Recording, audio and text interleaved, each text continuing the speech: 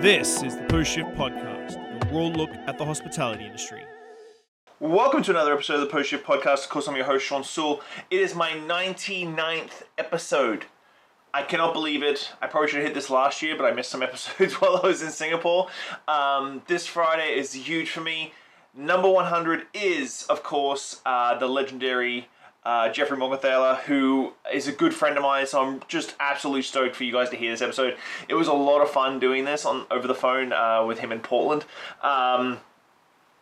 Really epic episode, super organic. I've known the guy for about 10 years now. So yeah, this week I've been doing some how to start a podcast and do this sort of stuff. I've been on Reddit a lot lately. Reddit's been good to me in the way of traffic to the website via cocktail recipes and podcasts and whatnot. But I'm part of a few groups, and I find it very difficult in this day and age how many people under 30, or I've read posts from people who are over 30, feeling that they're lost. And I know that in the US it's a little bit different than it is in Australia, where I was growing up. University's not held to such a high degree. Well, when I was growing up, university was not held to such a high degree. My father dropped out of high school when he was in grade 8 and almost got put in jail and juvenile prison and whatnot, and ended up in the Navy. My mum dropped out of high school when she was 15. Both very, very clever people in their own special ways, but they never forced us too much to go into university per se. They always wanted the best for us, so I feel like I got a little bit of a mixed thing there, because most of my brothers and sisters have gone off to university and done very well. When I left high school, I did very well in high school, and I got a full scholarship off to university to do a bachelor's in psychology, which is pretty much what I do now with bartending and mentorship and entrepreneurship and stuff like that. Psychology is still a very big thing for it. My younger brother went off to university and got a master's in criminal psychology. My sister got a PhD in philosophy. My three younger brothers all went off and did something more along my lines. But it was very interesting. Because I was the eldest of the family. My mother really always she felt a little disappointed in me not going off to university, and I left home and I went and worked in the hospitality industry, and I always felt like she was a little bit disappointed in how that sort of played out for me. She felt like I was worth a lot more in it.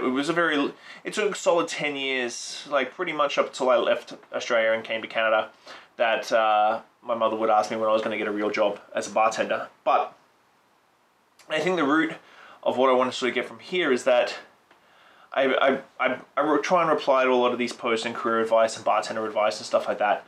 And a lot of the times I just ask if people are happy.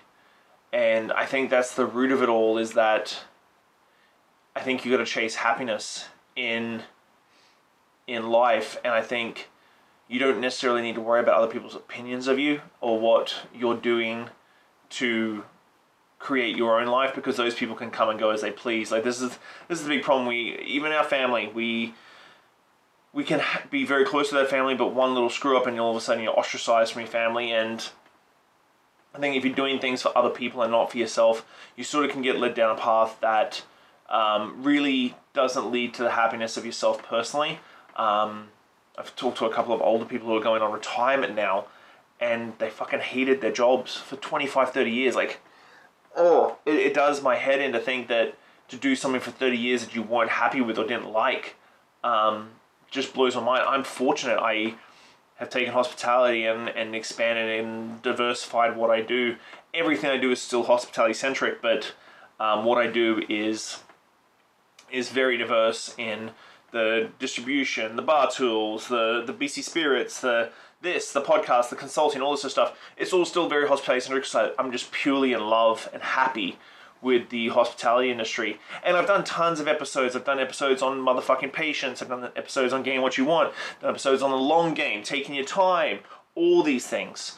If you're under 20 or under 30, you don't know what you want to do, don't fucking worry about it. Don't stress about it. There are people out there that, like I said, are retiring next year, and they fucking hated the last 30 years of their life. Now, do you really want to look back when you're retiring? You might have all the money in the bank and the flashy car and the fucking houses and stuff, and have hated the last 30 years of your life, and then try and recapture happiness for the last 20, 30, 40 years of your life.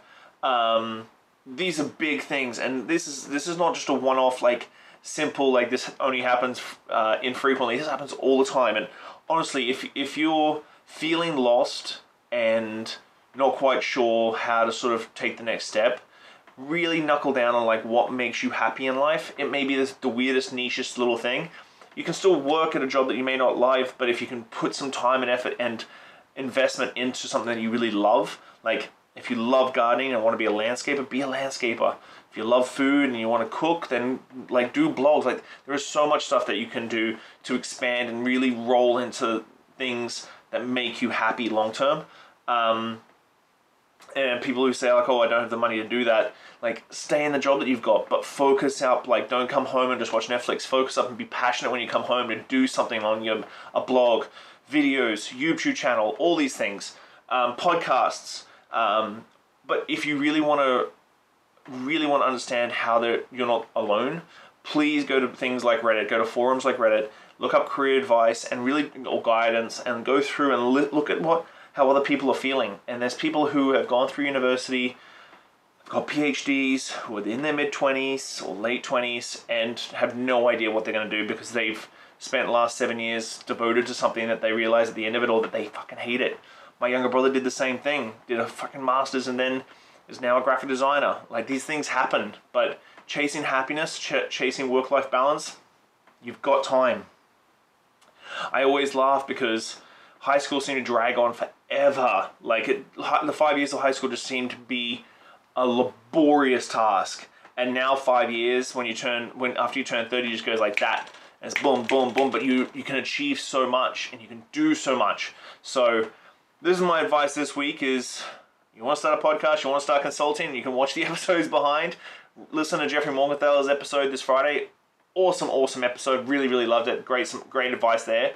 He also does a great seminar at the Poor Symposium, which I'm going to post underneath his episode.